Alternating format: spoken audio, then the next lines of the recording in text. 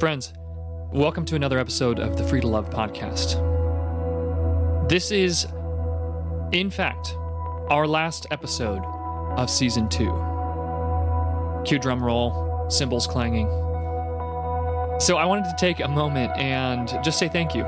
Thank you to each of you who have listened along as we've explored the healing journey, as we endeavor to move from pain to peace, becoming more loving people.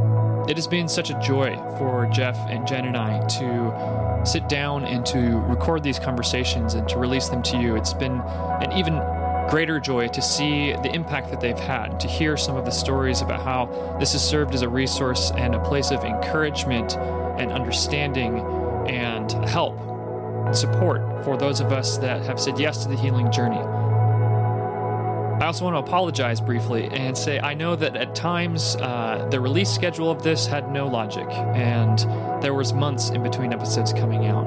I'm excited to announce that we are about to embark on recording season 2 of the Free to Love podcast, and I pledge to you here and now that we will try our very best to release that in a timely and an ordered fashion so that this can be a regular part of your practice of becoming a more loving person. So speaking of becoming, that's our final episode and our final conversation on the season 1 of the Free to Love podcast. Each of us has an innate desire to become, to grow, and to change.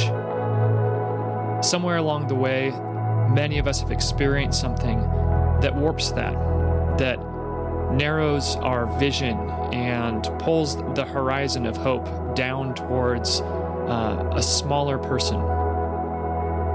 The question for each of us is, what are you becoming? A more loving person? A deep or a shallow person? As I mentioned before, the central question at the heart of this podcast is, are you becoming a more loving person? Over time, day in, day out, month after month, year after year, are you growing in your depth and your capacity to give and receive love? We believe that because God is love and we are created in His image, this is at the heart of the human experience.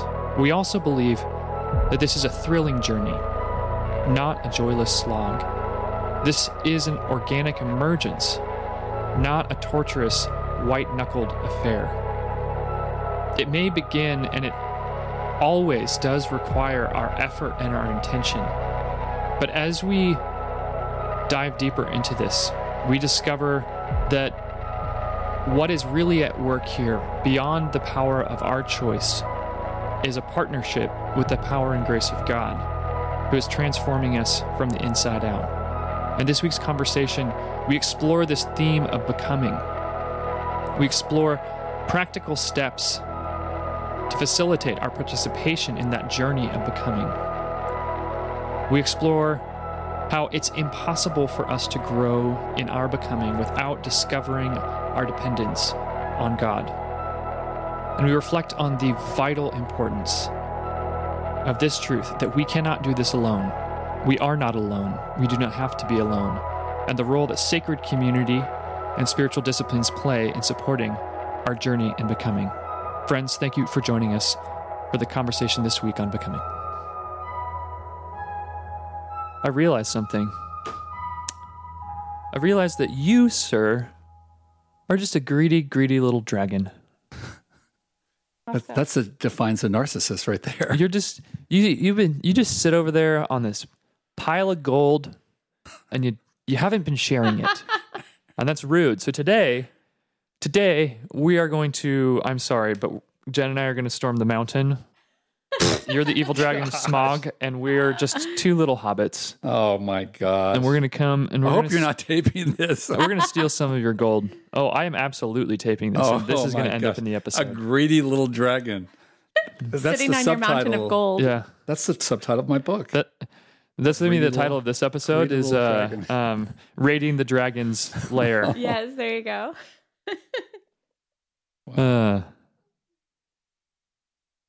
Hey, because it's technically the last, I'm going to break tradition and say, Jen, would you please pray for us? Ooh, Whoa. Yes. Okay. Oh, Lord, I thank you so much for who you are and how you love us and how you're filling this space right here and right now. And would you anoint each one of us afresh with your Spirit? Mm-hmm. You, Lord, are truly the one with all the treasure, and that we are mining, and that we may share it. So help us to be good stewards right now of this opportunity and of the things that you have taught us, of your word, of your heart. God, would you anoint Jeff afresh? Would you anoint Joseph afresh? Would you anoint me afresh? Help us to just give us the words to inspire and help. And I do pray that as people listen, there is healing that takes place, and that people truly do walk away from all of this more free to love. And we thank you. I thank you for this really amazing team. Mm-hmm. In your name I pray. Amen. Amen. Jeff, Jennifer, I think that this might be the last episode of season 1. Wow. Wow. Which I think, if my math is correct, puts us at 20 episodes. This has been amazing. I know. It's been fun, you guys. I know. And I can't believe that it took to the very last episode for me to realize that, well, we got to change the name of the podcast. It can't be Free to Love, Transforming Pain to Peace. It's got to be Two Dwarves and a Greedy Dragon. Because as I realized earlier Greedy when we're dragon? talking that, Jeff, you are just this greedy little dragon who's been for years sitting on this pile of gold, just hoarding it, and so well, this that's your observation. I think I'm sitting on other things as well.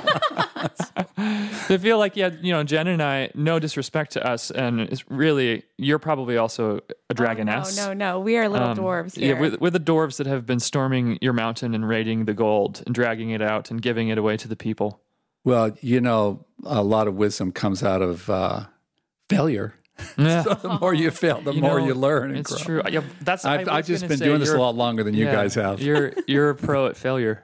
That's true.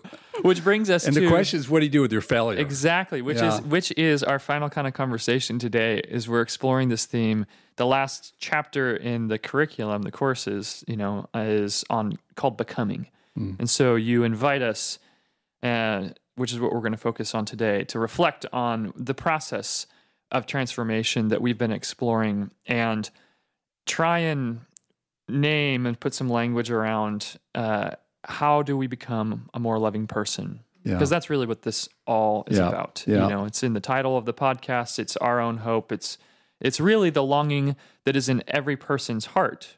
I think that that's part of what it means to be created in the image of God, is that we actually have a fundamental longing to become loving people because God is love. Yeah. Joseph, I was thinking about being a marriage and family pastor, and I've done a lot of weddings.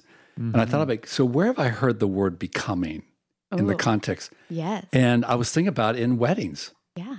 And, becoming in the context of the wedding ceremony is, we call it the expression of intent. Expression of intent. And so what we say is that marriage is the journey of two becoming one. So using the marriage as a symbolic of the deeper and richer picture of becoming transformed to the image of Christ is really manifested in the marriage ceremony. And then I thought about, so marriage is the journey of two becoming one flesh. Well, and transformation is the journey of a believer becoming one with Jesus. Yeah. And then the Christian fellowship, the community, is the journey of two believers becoming one in Christ. So it's this amazing, beautiful, kind of a mystical picture of the journey of becoming more like Christ, becoming one in Christ. Yeah. Becoming more Christ-like. Now, some people might think that might sound not so appealing. Let's just be really, really honest. When people are like, oh, be more like Jesus. I don't know that everybody's on board with that. That might sound kind of dull or boring, or like, oh, I'm going to just have to walk around in sandals and be like, ooh, calm and peaceful all the time. And people are like, I like to rock out. I like to do these things. So the very notion of becoming more Christ-like may not on the surface appeal, but I think about what we're actually saying there. Yeah. Mm-hmm. We're saying that the Spirit of the living God, as a believer, the Spirit lives in us. It says it all over the Bible. 1 John is full of it, how the Spirit, gosh, I'm just going to read it to you. Yeah. Can you do that on this podcast? Oh, yeah. Yes. Go to the source. We know, this is 1 John 4, verse 13. We know that we live in him and he in us because he has given us his Spirit. And because of that Spirit in us, we get to become and grow and transform from our old self to our new self, where the old is broken off of us and we become more and more like Christ. And why that's a beautiful thing is because think of all the fruit of the Spirit, people. Everything that you really long for in your day to day. You want more peace. You want more calm. You want to be able to laugh joyfully at the things that happen around you. Do you not want to get stuck or bogged down or feel like, oh my gosh, this is so chaotic and overwhelming?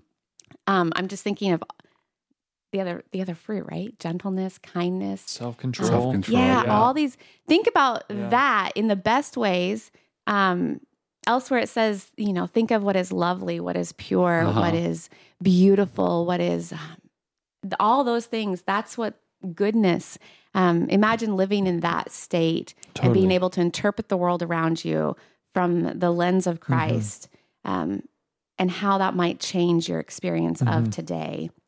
That's what I think. That's why I think it's a draw to become more Christ-like. Totally. And I love how you named for us that a lot of people, because they carry around a caricaturized view of Christ, which is the blonde-haired, blue-eyed, sort of like hippy-dippy, kind of dumb, like peaceful Jesus or whatnot, which is so not him. I mean, Jesus is the most exciting human in, like you think, guy was a partier. I mean, he ate and drank with sinners, and with people who were not safe and good and religious. And he goes on crazy like vision quests in the desert. And I mean, in seminary, I bartended, and I'd have people realize like, wait, at the seminary? You bartended at the seminary? Not at the seminary. Okay, all right. We weren't Fuller wasn't that liberal. But people would find out and they're like, wait, so are you studying to become a priest? I'm like, no. They're like, what? And I was like, well, maybe a pastor. And they're like, are you allowed to be doing this, like serving me? And I was like, well, Gospel of John, Jesus' first miracle was turning water into wine for a bunch of people who'd been drinking for a week, and he made really good wine. So I mean, that's a funny anecdote, but the point in me responding that way was that, hey, people had this wrong perception of me as a seminarian and as a Christian, and they also had this false conception of God and what it meant, like the process of becoming a new self you don't become this perfect, peaceful, boring, bland, banal person. No. Right. You come more fully alive, and you, like you mentioned, man, yes, I want all the things that you named for us. And I forget which passage it is, but we're not given a spirit of fear, but of power, love, sound mind. Yeah. That's not. So the image that we're holding up for ourselves when we talk about becoming more conformed to the image of Christ, it is this exciting, vitally alive, really empowered, dynamic way of moving through the world when you're in union and partnership with God. Yeah.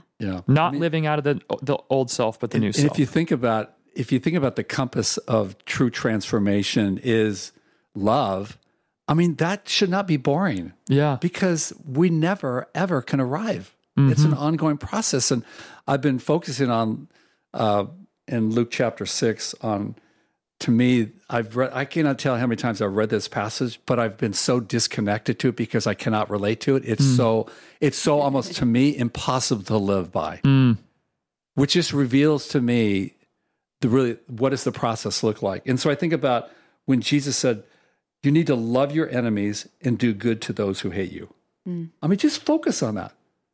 Love your enemies, do good to those who hate you, bless those who curse you, pray for those who mistreat you. And if someone slaps you on the cheek, turn to them the other cheek. I mean, it's so radical. Yeah. So you can know this by theory. You can know it intellectually. You can understand it theologically. But living it, Yes. Yeah. that's the challenge. Yeah.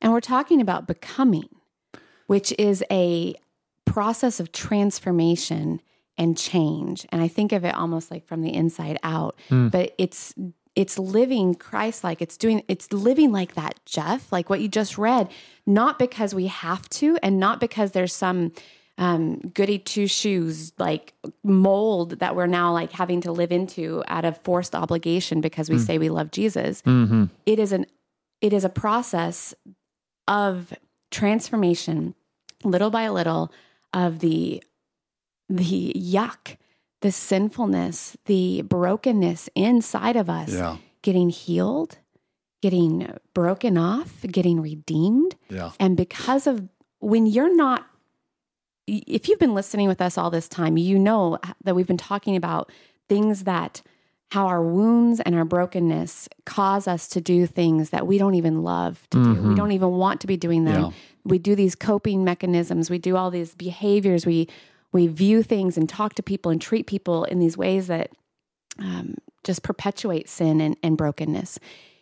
What we're talking about is as we heal, as God heals these parts of ourselves, we no longer want to even do those things. Yeah. That's part of this becoming process, is we are slowly changing as we are healing, as we are being redeemed, that our behaviors no longer look the same. Yeah. So it's not this forced behavior modification. It is a natural process of changing from the inside out, where my heart is now different. Yeah. My view is now different. My worldview is now different. My perspective is now different. I don't view you the same, so I don't speak to you the same as I used to. Because now I have a different lens through which I see you, a lens of that's more like Christ. And so my language changes, my heartbeat changes, my mentality changes. I am becoming naturally, organically, truly, and genuinely becoming more like Christ, thanks to the Spirit of Him who lives in us. And I think, to redeem, to become like Christ, it isn't about just rehabilitating the old self. Yeah. We cannot, it's not about just working harder, getting a better workout, eating right, disciplining ourselves. The essence of the gospel of spirituality and becoming more like Christ is really death, is taking up your cross and following Him. And that's the big challenge, because we cannot do that on our own.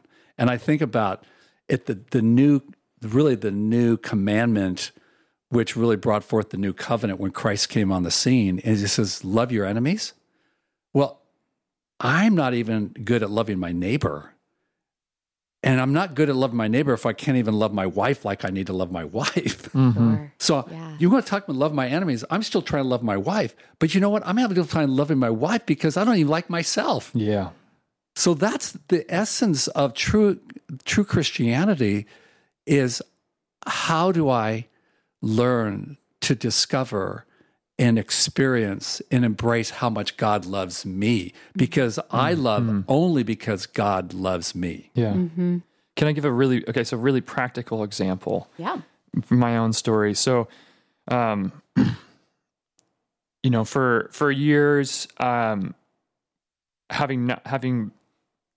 lived from a place of shame and self-rejection, like you just were naming. I didn't love myself. One of the ways that manifested was that I would abuse alcohol and nicotine. That was one of the things I would use to cope with the fact that I didn't like myself, I didn't love myself, that I didn't like my life circumstances, XYZ, whatever. You get the point, right? But I also wanted to be a healthy person and like active, and I'm athletic and I like doing stuff. And so I would run. And I did this running challenge with a group of buddies. We're like, hey, can you run 500 miles in a year? So it's like 9 miles a week. So that's 3 mile runs a week is totally doable.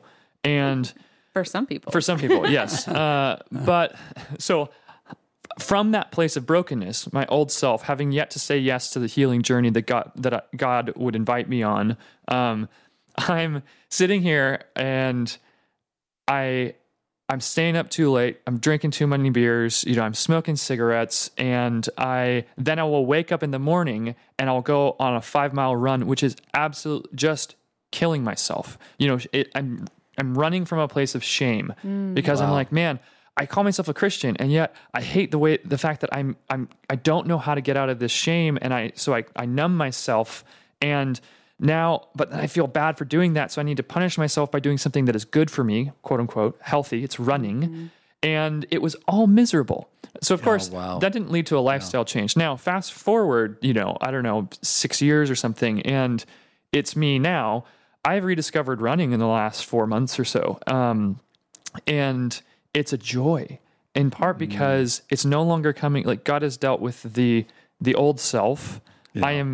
I've said yes to this journey of becoming. I've experienced a lot of healing and freedom, and my motivation, the heart desire there, is now a fundamentally positive one of saying, well, actually, man, I love being alive and I love being healthy, and then it's like, I don't have to punish myself because I've accepted that I love myself because God loves me.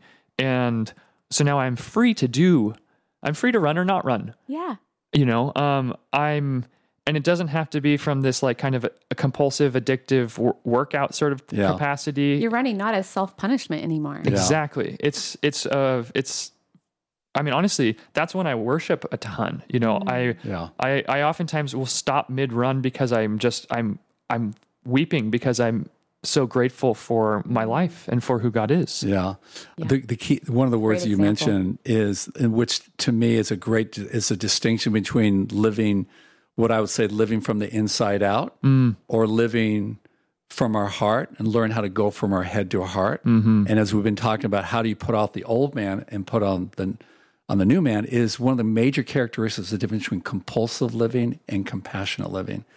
And I think when we're living out of our flesh, even we can be religious in our efforts, but we're doing it out of compulsivity, and not out of our heart. We're not doing it from a place of compassion.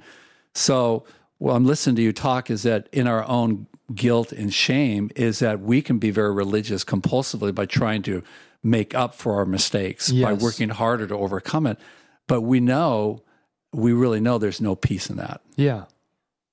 Yeah. Because it's still that performance driven. Yeah. It reveals that we believed this lie, which is that I have to perform to receive God's love.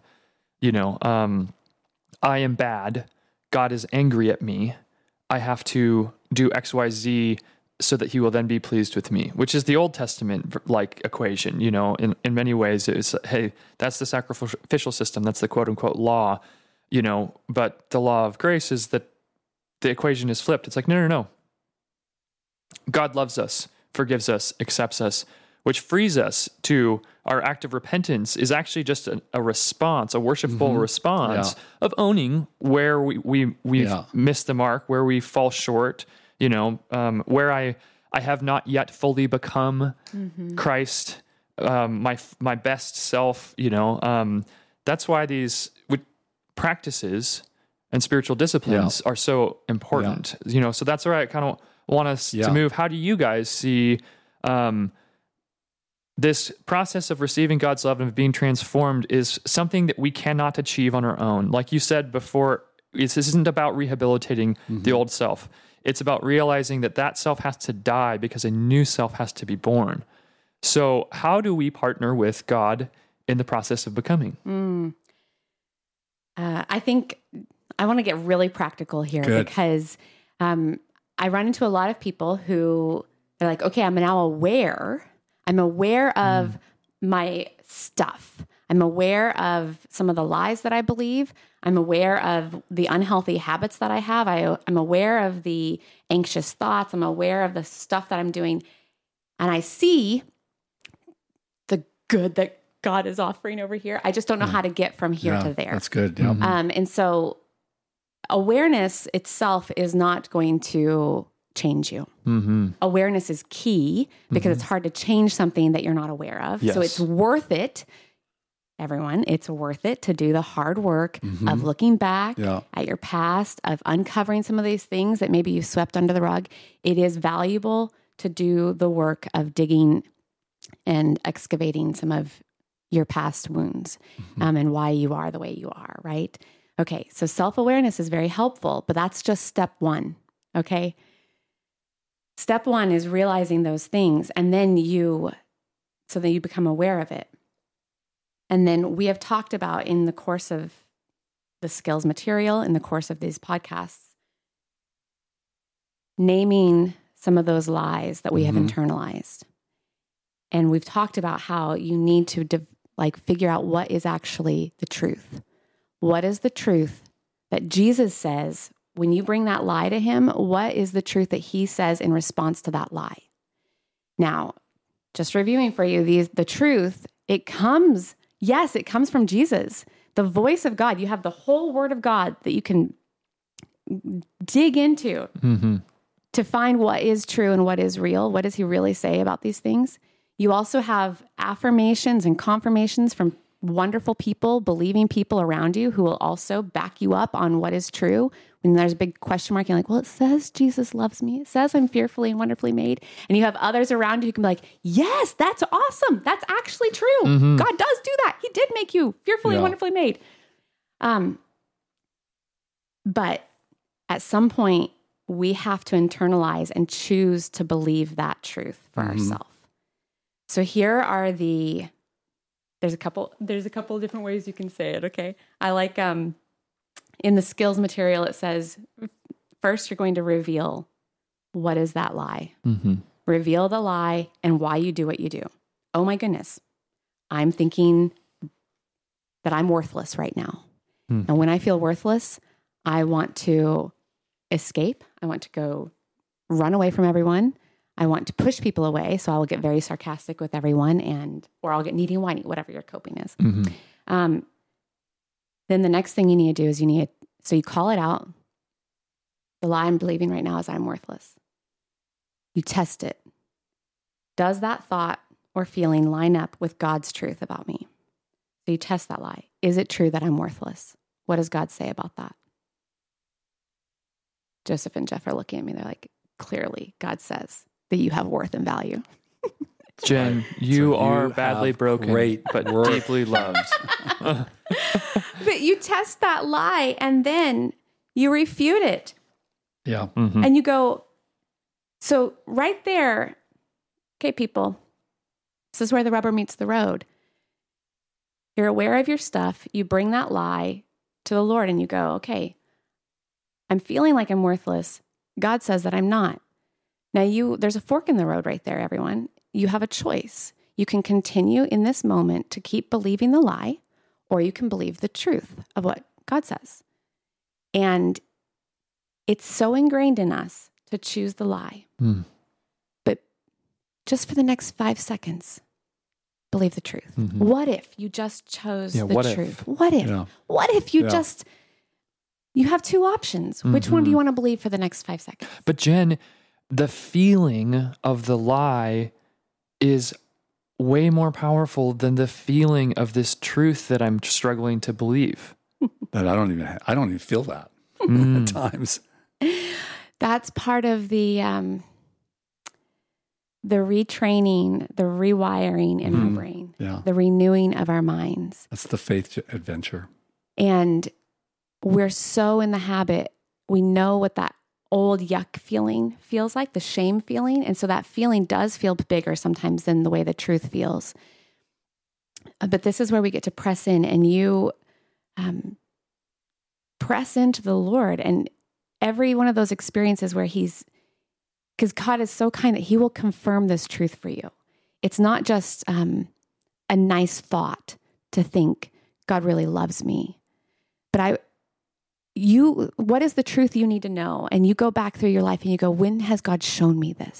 When have I experienced this? Because as broken as our lives may be, I know, because I know God, there are glimmers, there are moments in your life when you really, really dig and do the hard work. And you say, and you pray about it. You go, God, show me where you were in all these moments. Yeah. Show me that I was not alone. Show me that you really are here with me. You take those true things that you need to know that he says are true and say, show me that I will feel them. Mm-hmm. Yeah. And then in that moment, when the fork is right there before you, the choice in the road, do I want to believe this or do I want to believe this? You say, okay, today I'm going to choose the truth. For the next 5 minutes, I'm just going to choose to believe that I really am fearfully, wonderfully made. Yeah. Okay. And you think it, you meditate on it until you can feel it in your body physically. Because honestly, your countenance should change if you're really walking that truth. And so you feel that come over you. And for the next 5 minutes, you just walk it out. Mm-hmm. You walk out as if that were true. Yeah. Believe it. And that honestly, folks, I know it sounds very, very simple, but doing that process over and over and over again is one of the most transformative ways we rewrite our brains and replace those lies with the truth. Mm-hmm. Yeah. So I've paraphrased it with, you catch what you're doing, catch that lie, you confront it, you choose the truth, and then you walk it out. That's awesome. And what you're describing right there is the discipline, the inner discipline of our new nature, our new spirit man, talking to the old nature, which is our flesh. So we have to learn an inner dialogue of how our spirit man needs to speak truth to our flesh and our outer man.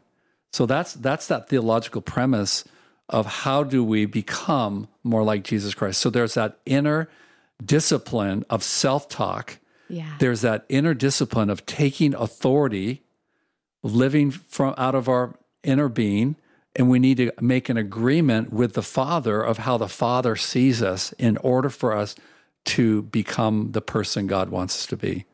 Yes. Totally.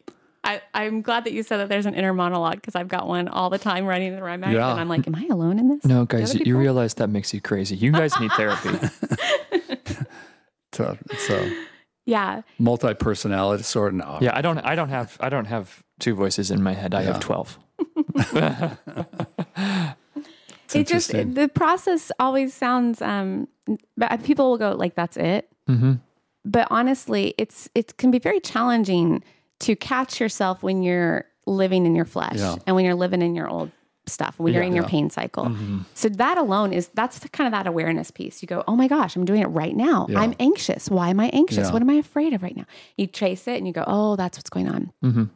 And then to confront that thought with the truth of God, man, it's truly spiritual warfare. Yeah. It is a battle. Absolutely. This is not lightweight work, people. This is tough stuff, and it is extremely profound and that's powerful. Where the battle is being fought, in the head, in our mind. Uh-huh. But we don't do it alone. We don't. Yeah. God is right there, empowering us, cheering for us, going, this is it, right here. Mm-hmm. Yeah. Giving you all the weapons you need. Here you are. Yeah. And, Jen and Joseph, we've had this discussion that about doing these marriage intensives, and we do 3.5-day marriage intensives where we sit with couples who are in severe crisis. They're on the brink of a divorce. And what you just communicated, these disciplines, this is what we pass on to these couples. And at the very last day, we say, if you don't practice this, you're not going to change. If you don't practice this internal self-talk, spiritual discipline of abiding in God's presence by embracing his truth, his new identity in you. And if you don't make time every day to sit with Jesus, to abide with Jesus, and practice this inner dialogue of agreeing with how God sees you, you're not going to become a more loving person. Your marriage is not going to change. You're going to go right back to your old ways. Mm-hmm. So it isn't just a matter of information. Mm-hmm. It's not just a matter of listening. It's really a matter that is simply you have to apply it. You have to practice it on a daily basis. Mm-hmm. I like that word partnering that you just used. That's exactly right. In that moment, you are choosing, who am I going to partner with? The enemy of my soul or the living King of Kings? Yeah. Mm-hmm. In this moment, who do I want to partner with? Mm-hmm. Even if I doubt what he's saying about me, even if I don't feel like what he's saying is true, I'm choosing to partner with him. I'm choosing to believe him and take him at his word. God has proven himself worthy of us believing him. Yeah. Another way, you just said that really powerfully and beautifully, and I think it's really true. We can also articulate that same truth without using religious language. So for some of you listeners, maybe you're not a person of faith. Maybe you're just listening to this because your friend, your kooky Christian friend sent it to you and said, hey, you're really messed up. You need to listen to this. Okay, if you're not at a place in your spiritual journey where you can name and agree with what Jen just said, like, hey, I don't want to partner with Satan, the enemy, the destroyer. I want to partner with the King of Kings, the living God, Jesus Christ, whose image I'm made in. Well, then just start with, once again, this is the what if. That's fine. We don't need you to agree with our language or to believe the same things in, I want you to experience life and freedom and to know that what we're talking about is true. You can cross the spirituality bridge or denomination bridge later.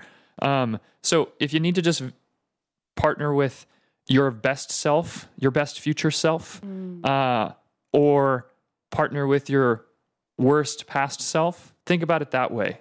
Hey, if you're in pain, if you're unhappy, if you're discontent with your life, with yourself, then maybe there's a better version of you out there in the future that you can partner with. It doesn't really, in some ways, it doesn't really matter, because you're posturing yourself towards life or towards death, towards openness, towards growth, towards hope and transformation, or towards addiction and these destructive patterns that just lead towards brokenness rather than flourishing.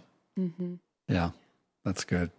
And so as you're doing this process, I often tell people, every single time you choose to believe the truth over the lie, count it as a victory. Yeah. Because you're truly, this is going to happen at least, I don't even know a number. At 1 least million a more million times a day, right? Yeah. Okay, 50 times a day, you are choosing what you believe. And right now, if you're not in this process, you're not doing the work, you're probably in my flesh, I'm choosing the lie 50 times a day. Right. Imagine if I just choose the truth 3 times in the day. That's 3 more moments where I'm walking in the truth and the peace of the Lord, the Spirit, than I was yesterday. Mm-hmm. Yeah. So every single day, if I could just choose the truth, just a little bit more, just one more time. This is not going to happen overnight. This is a rewiring of the brain. There's those old habits die hard, but they can die. Mm-hmm. Yeah. They can, you can. This is the redemption of our minds. Yeah. And so you're not allowed to beat yourself up if you had a weak moment and you chose the lie. Mm-hmm. Yeah. No, don't add on more shame to the process. I have to tell people that all the time. I'm like, okay, so in that moment, it was a hard moment and you went with the lie. Don't beat yourself up. Just every time you do choose the truth, count it as a victory and celebrate it. I'm going to ground this in neuroscience for a second, because this is, I love everything that you're saying, Jen. And yes, this is grace-based. We believe that we serve a God who his love is manifest to us and how graciously and kindly he moves towards us. It's his kindness that leads us to repentance, leads us to renewal, leads us to a new way of thinking and being. As you said, this is not just theoretical or theological. This is lived, incarnate wisdom and truth. We're not saying, hey, you need to practice from this religious or this dogmatic sort of perspective. We're just being very honest and practical that hey, you've been doing it one way for your whole life. Now you have awareness. Now you have to begin to be intentional and disciplined about practicing a new way of life. And it will become over time just as ingrained in you as the old negative one. So the neuroscience perspective, why do we have to practice? I'm stealing this from Dr. Kurt Thompson, who has written a number of amazing books, but I was listening to a conversation he had on his podcast recently, and he talked about how it takes 3 seconds for shame to be encoded into a memory. So if you have an experience, it only takes 3 seconds for that to be encoded into our brain, our mind, our body, the whole kind of system. And it takes more like 60 to 90 seconds for joy to be encoded into it. So that can be discouraging. And it is discouraging if you're unaware and you're not practicing. Then, man, the negativity bias is just like the odds are against you. It's gravity, it's inertia, it's entropy. However, we have will. I love, there is a fork in the road every time you get triggered, every time you're faced with a painful situation, thought, or memory. You have power. Now, it may not feel like that sometimes, and because your will is constrained at the beginning. But this process of transformation, I mean, you do grow in your power and your capacity to be able to make life-giving choices, make life-giving decisions. And it gets easier over time. Easier. But you do have to practice. Yes. You have choice. You have power. You've been given an opportunity to. Every moment is you choose what to believe, what to think, what to do. And even addicts and those like myself who have struggled with compulsive addictive behavior, is I have a choice. Either I'm going to address it or I'm not going to address it. I have a choice, even though I haven't overcome the behavior, but I have a choice to want to get help or not to get help. So, but the enemy wants to reinforce the negativity in our thinking that we're victims, that we're helpless. It's not my fault.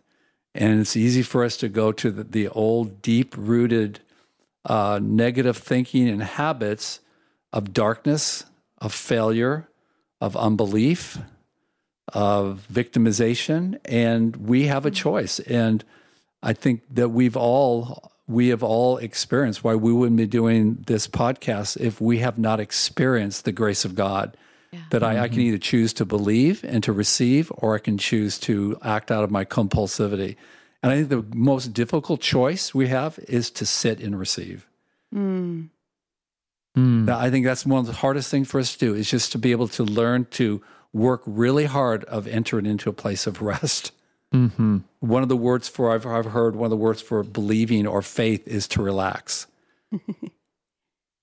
But if we've been wounded, if we've been betrayed, if we've been hurt, we don't feel safe to relax. We don't feel safe to trust. We have to stay in control because our brain is telling us that life is not safe. And this is where Jesus comes in and says, I've come to give you life and life more abundantly. Come all you that are weary and heavy laden, and I'm going to give you rest for your soul. So that's that invitation that we can have to take that leap of faith to then make that one step, that one choice, to make a decision to say, I cannot do this on my own. I need help. I just want to encourage anybody who's thinking that they are under the verdict of a label, like once an addict, always an addict, or, I've been given this, I went through this, so therefore I'm always going to have to struggle with this. I'm always going to have to. Language like that feels like you are now underneath, some sort of title or trapping or condition or state. And I'm always going, like, that kind of, gosh, I just want to encourage you that what Jeff is talking about, what we're describing, it's the whole resurrection. It's Jesus' resurrection, because the enemy wants us to believe that we've been chained up and that he has power over us. And that once you've been through this now determines what your future is, and that you can only go so far because you've been through this thing. And now the enemy has a little chain on you forever. But this is the point of Jesus conquering death and sin, is he broke the bonds of them. He broke the chains of them, which sets you and I free, that these things don't own us and they don't have power over us anymore. It feels like they do in the moment when your old habits are raising their ugly head and they're just like roaring. It feels like the old self has a lot of power. And in that moment, you get to remember the truth that Satan is just roaring really loud and trying to make himself really big. I have that image of like, the little mouse who's standing next to the fire. So he casts a really big shadow, and the shadow is what's intimidating. Yeah. That's just what the enemy is trying to do. You got to remember he's a pipsqueak little mouse, and his power has been broken by Jesus' resurrection. The empty tomb says Satan does not have chains on you anymore. So the old self and the flesh, we're all going to keep choosing the lie sometimes because we are human and old habits are hard. And Joseph just pointed out how we have a penchant for the negative. Yeah. But you need to know, in the darkest of moments, you need to know Satan is just trying to roar really loud. He does not have power over me.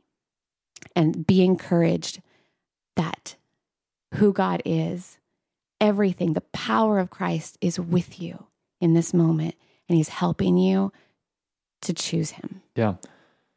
That's so helpful, Jen. And it's the reason why we spend so much time talking about identity, because the language that we use is so important. It, as you're highlighting, because it reflects what we really believe. And if I walk around like I'm not, hi, my name's Joseph, I'm an addict. Now, on one level, that's true, but it's only helpful so far. What is much more helpful is like, hey, no, I'm Joseph, and in response to some of the pain of my own life, I learned I've got a propensity towards compulsivity or addiction, and that's how I chose to cope with some of my pain for a while. That's a very different view of myself than, hi, I'm an addict. It's like, no, I'm me.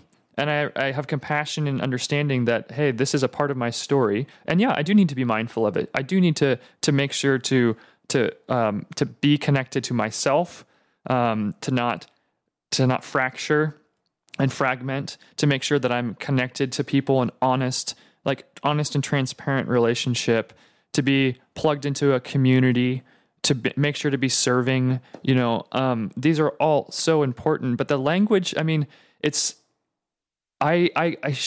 share with you that frustration sometimes about why do you insist on clinging to these damning labels of victim, of powerless, of forever broken, uniquely defective. No, you don't have to. There's actually, we don't know. You don't know how free you could be. Yeah. The only way to find out is to try. Is to say yes to God's love, is to say yes to the healing journey, is to start exploring some of this. I love that, the what if language. That's how it was so key to me in my, especially when I had some religious trauma, and so I had a really hard time with certain language and certain ideas and whatnot. And the thing that helped me is that I was so desperate that I could play the what if game, saying, well, hey, what if I just try this? And if I don't like it, I don't have to keep doing it. Like, I don't have to keep being a Christian. I'm free to not.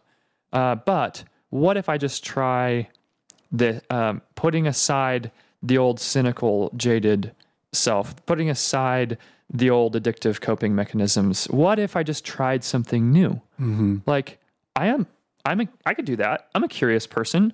Like, maybe it's fun, or maybe it sucks. If it sucks, then I won't do it. Mm-hmm. And of course, what do you discover? Oh, there's life on the far side of that. Oh, you meet the God of the universe, who's tender and compassionate, who's all powerful, but who subordinates his power to his love. He will not force you to do anything. He will not force himself upon you. But he's always standing ready to invite you. Yeah. As we kind of come to the end of our time here, I'm thinking about this practice of this internal spiritual discipline, Jen, that you so eloquently expressed, the process of how we need to walk in our truth. And I thought about, so what would, if we looked at Jesus and his life, what would that look like? What would that look like in his lifestyle? Yeah. And I want to make this really, really simple. Mm-hmm. And it is the place where Jesus would spend time with his Father. So that internal discipline of living out of your heart, of transforming your old man and dying to yourself and picking up the cross and discovering who you are in Christ it's really simply called prayer. Yeah. I mean, we're really talking about our prayer life of being able to spend time with the Father and with Jesus. And that's what Jesus did when he was with his Father. There are about 8 or 9 times in the scriptures where we see Jesus practice this inner dialogue with his Father, which reveals to us, models to us our utter dependence upon the Father. Yeah. We cannot do this. This isn't just some inner dialogue. It is more than that. It is a connection with our Heavenly Father. It's that living in that place of abiding with him, because we know that God isn't some far off distant. The Father has now taken residence by his Spirit in our own heart, that he dwells within us.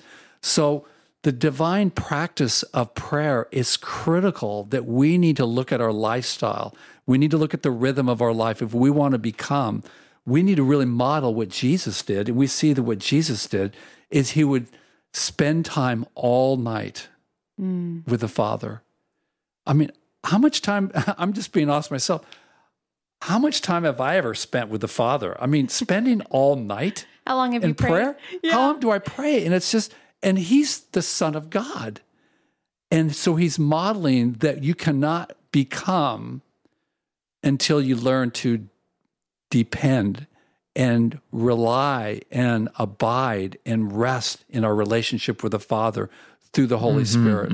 So Jesus modeled that he would spend all night in dialogue, hearing from the Father. And we see in Luke chapter 6, this divine order of how the inner discipline of prayer, of solitude, is critical to our becoming transformed to the image of Jesus Christ. We need solitude.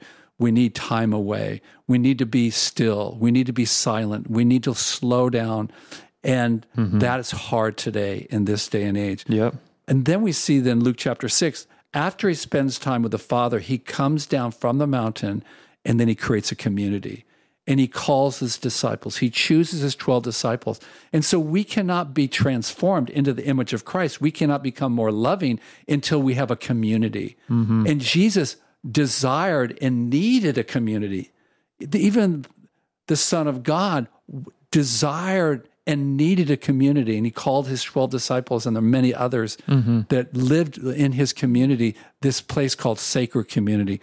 So not only do we need to practice foremost and make a priority of solitude and silence, but then we need the sacred place of community. We need sacred community. We cannot do this in isolation. We need a community of people around us that can help speak into our life, as you shared earlier, Jen. And then the third discipline is then he served. So we see there was solitude and silence. Then he established a sacred community, the discipline of sacred community. Then we see that then he went into the multitudes and he began to heal the sick, and he cast out demons, and he led people into the kingdom. So there is a divine order to becoming. And the question I've had to ask myself is which particular discipline do I need to grow in? And some of us are more social activists, so we want to serve. We want to see justice, so we're going to spend more time in community. We're going to be out there and just want to make sure that we're changing our culture. And then others of us, we'd rather be a desert father. Yeah. We'd rather go in contemplation and just spend all night in prayer and just, and yet we see that looking at the life of Jesus, there's a rhythm and there's a divine order that we need to learn to practice all three of these spiritual disciplines. As you were describing that, what was occurring to me is that how much of the becoming process it's all about the truth. That is the crux piece that shifts what we're believing, that knowing the truth, abiding in the truth, saturating ourselves with the truth is everything. And so as you're describing this, the solitude and the prayer is how we are learning the truth. We're hearing the truth from the Lord. That solitude is allowing all those other voices that come at us all the time to just go away. And the only voice you're hearing is the voice of the Lord, who is repeating and helping you saturate yourself in the truth, in what he is saying about you. And then you come down that mountain into community and you bounce that truth off of others. That's good. And you get to actually practice that truth, and it's lived out. And so any of the little rough edges that you're like, I think this is what's true, and it bounces off against somebody, you're like, ooh, that's challenging. Is it still true? And you got to go back up that mountain, check it with the Lord, and you come back down. You're like, yep, okay. So community is where we get to live out and practice that truth, and it solidifies it more for us. And then, oh man, when we serve, it's that truth in action. That's good. Yeah. And honestly, when you serve and you see that truth setting other people free, it reaffirms it for us. And you go, I really now know even more so that it is really, truly true because I have seen it set other people free too. Right. So it's that reciprocal reinforcement. That's right. Friends, it is all about, you got to press into the Lord and abide in him so that you may saturate yourself and know that you know what he says about who you are and who I am and what we are about this world. It's his world, people. Yeah. It's his voice that matters most. I love that you, geez, Jen, are you a preacher? Can you do that? I'm so sorry, guys. No, don't apologize. Don't apologize at all. I love, Jeff, that question that you gave us. What a powerful tool. Which area of the three that you named, there's the individual kind of horizontal, that's the prayer relationship. And on prayer, really quick, some of us might hear prayer. You say, oh gosh, spending a night in prayer, like that's impossible. That sounds exhausting, but maybe it's just because you have a limited perspective of what prayer is. It is not just you're sitting there asking God for stuff, or you're talking the whole time. Part of, what Jen, you're beautifully describing for us is that no, prayer is the silence, the solitude, these disciplines, they bring us to a place of quietness. We're so used to running. Your mind is running all of the time. And we are we're addicted to activity and achievement and to pleasure. So we're constantly moving and running.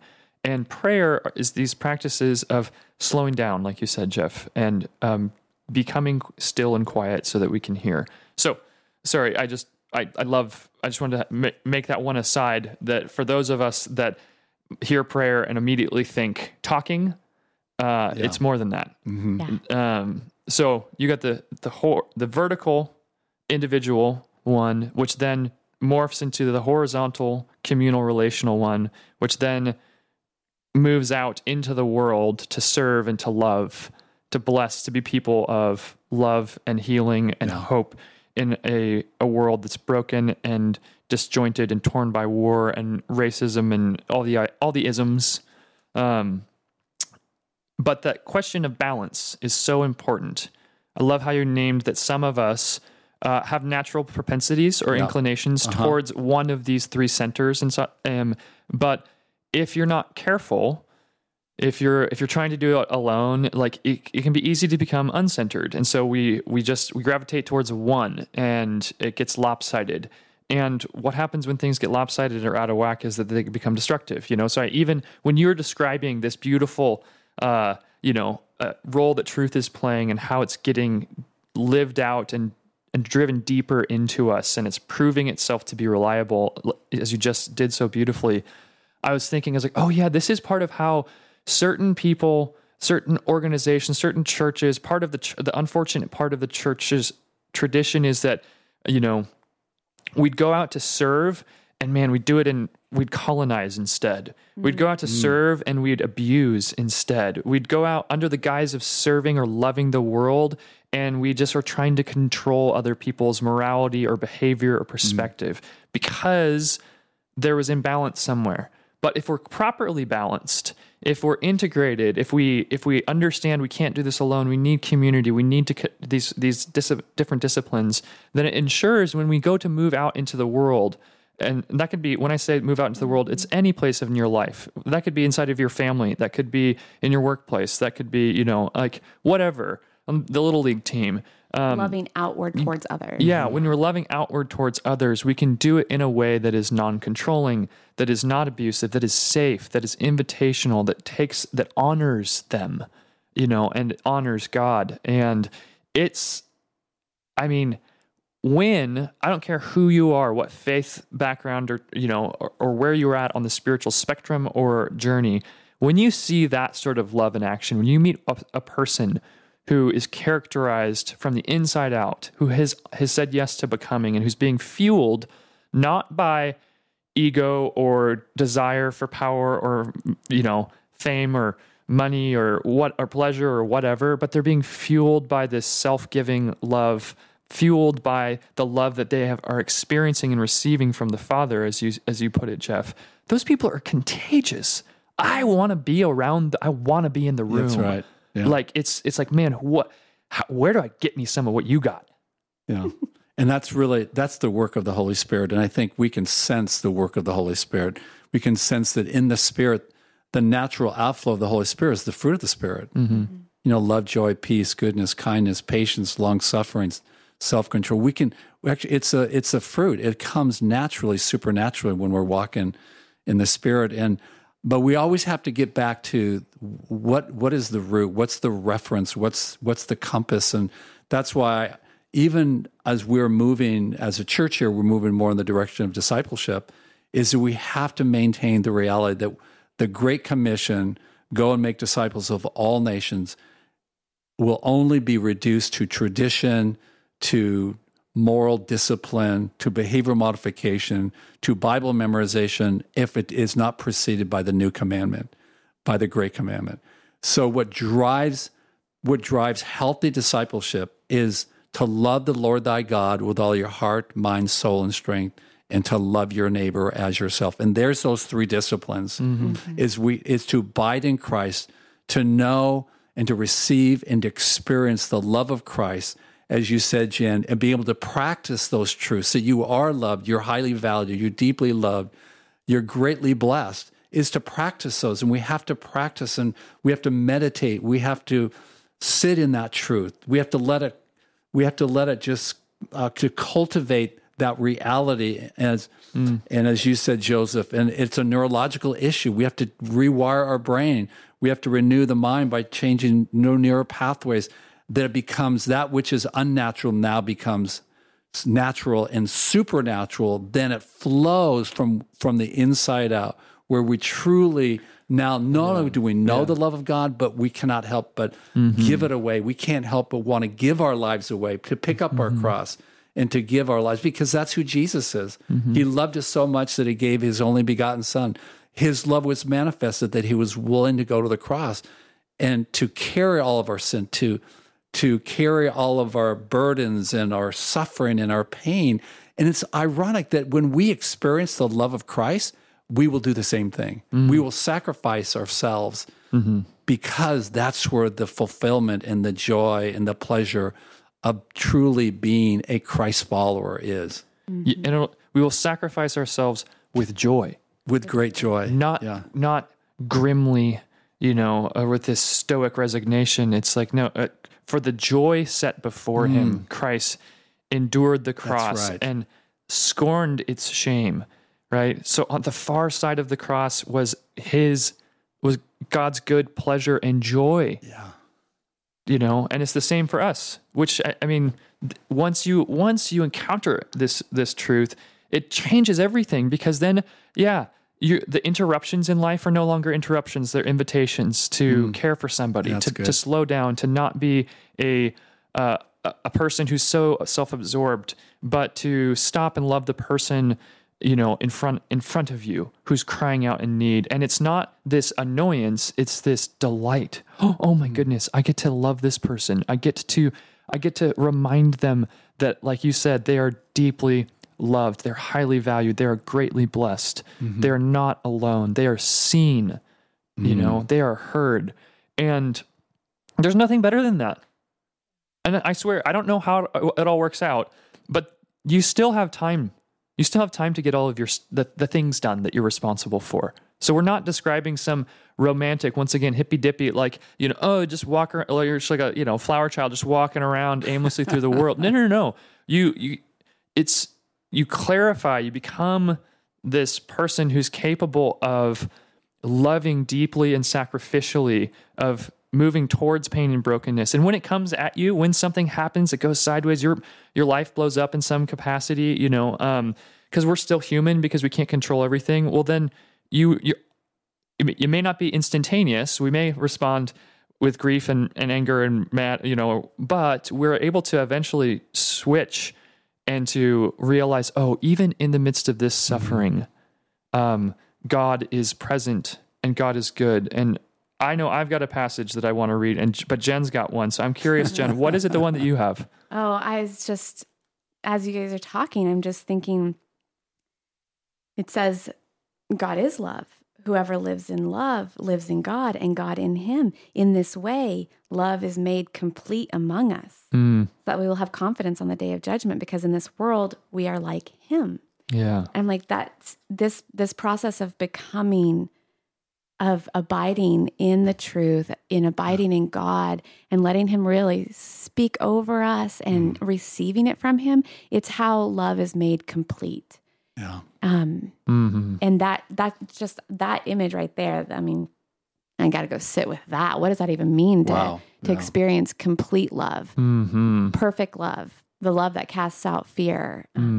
That's anxiety, folks. Like we're talking about, can you imagine not being afraid? Because love has been made complete. Oh man. In us and in our experience and how we treat each other and treat our families. This is why we're here. And this is why we hope you've stuck with us on this journey. Because the longing of our hearts is that we might experience this personally, yes, but with each other, yes. And for all of you, it's why we called this Free to Love. We really do want chains to be broken off of you, that you may be transformed from pain to peace, because God has a fullness of life, a fullness of purpose, a fullness of experience, that his love may be made complete in you and in this world. That's our heartbeat, and we hope that you're experiencing that. Amen. It feels like we're coming to a close, and I want to offer this passage. I can't remember if I've referenced it earlier in the season, but it's become such an important one for me. On a plaque in the prayer garden at Fuller, where I used to go, especially when Fuller was a wonderful season for me, and it was one that was marked by a lot of chaos and pain and brokenness and weariness. And I'd go to the prayer garden, and there's a plaque that had Isaiah 30:15 on it. This is what the sovereign Lord, the Holy One of Israel, says: "In repentance and rest is your salvation." Their translation said, "In returning and rest." In returning and rest is your salvation. In quietness and trust is your strength. Now listen to the rest of this. "But you would have none of it. You said, 'No, we will flee on horses.' Therefore you will flee. You said, 'We will ride off on swift horses.' Therefore your pursuers will be swift. 1,000 will flee at the threat of one. At the threat of 5, you will all flee away till you are left like a flagstaff on a mountain, like a banner on a hill, alone, exposed, vulnerable." That's what that's saying. "I prefer my fast horse coping mechanisms to the slow work of God's transforming love, of his rest, of his quietness." So get this, verse 18. "Yet the Lord longs to be gracious to you. Therefore, he will rise up to show you compassion. For the Lord is a God of justice. Blessed are all who wait for him. People of Zion who live in Jerusalem, you will weep no more. How gracious he will be when you cry for help. As soon as he hears, he will answer you. Although the Lord gives you the bread of adversity and the water of affliction, your teachers will be hidden no more. With your own eyes you will see them. Whether you turn to the right or to the left, your ears will hear a voice behind you saying, 'This is the way, walk in it.'" Wow. Then get this. "Then you will desecrate your idols, overlaid with silver, and your images covered with gold. You will throw them away like a menstrual cloth and say to them, 'Away with you.'" That's it, folks. That's the picture of what saying yes to becoming looks like. Don't you see how it's God who does all of the work there? He does the heavy lifting, and a transformation happens. You see us going from being the ones who say, "No, I want to flee on my fast horse Because I know better. We are transformed from being these people who have these idols overlaid in gold and silver, these things that we think that we want that will give us peace and joy and meaning and significance. And we we wake up to the reality that those things are garbage. They're menstrual cloths. Like, ew, get away from me, you know? The transformation is that profound. Yeah. And the three of us have been sitting in this room for 20 episodes. We've been sitting in rooms with groups of people who have said yes to this healing journey. You know, we've sat in the counselor's chair and we sat in the patient's chair. Mm-hmm. And we're here to tell you it is real. It is possible. Becoming who you really are, becoming free to love, is God's deepest desire for you. And it is your deepest desire, whether you realize it or not. And we hope that this journey that you've taken with us has been one that's brought you closer to the source. It's not Jeff. It's not Jen. You know, it's not me. We're just here bearing witness to the profound love of God that we have all encountered, that has come and found us in the dark corners where we used to hide, brought us into the light, and has clothed us in majesty now. Amen. We're all badly broken, but deeply loved. Mm-hmm. Mm-hmm. Preach it, Joseph. Good job. I think I'd like us to end with a blessing.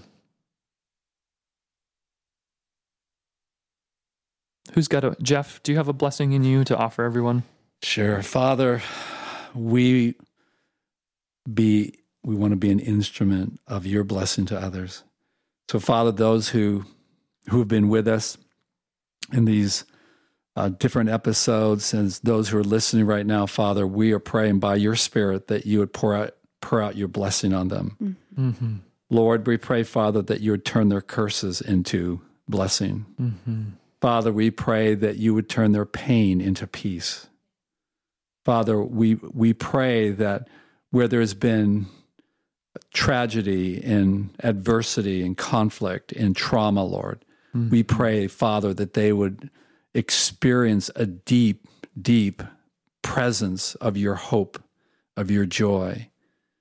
So, Father, we speak your favor over a lost humanity, over broken hearts, mm-hmm. over victimization and brokenness. Lord, we speak your blessing, that greater is he that is in us than he that's in the world. We thank you, Father, God, that where sin has abound, the grace superabounds. And so we speak that truth into the listeners. Father, we ourselves embrace that reality, that mm-hmm. truth. And Father, we pray for your Holy Spirit to do a profound work of revival in our community. Mm-hmm. Father, we pray that you would transform our communities, our churches, into a radiant light in a dark world. Father, we pray that your Spirit would do a deep inner healing into the hearts of your people, Lord. And we pray that would be a ripple effect that would begin to change our communities, our neighborhoods. So we're so grateful, Jesus. We love you so much, and thank you, Father, that you are the blessed one, and you call us your beloved ones. Amen. Amen. Thanks, friends.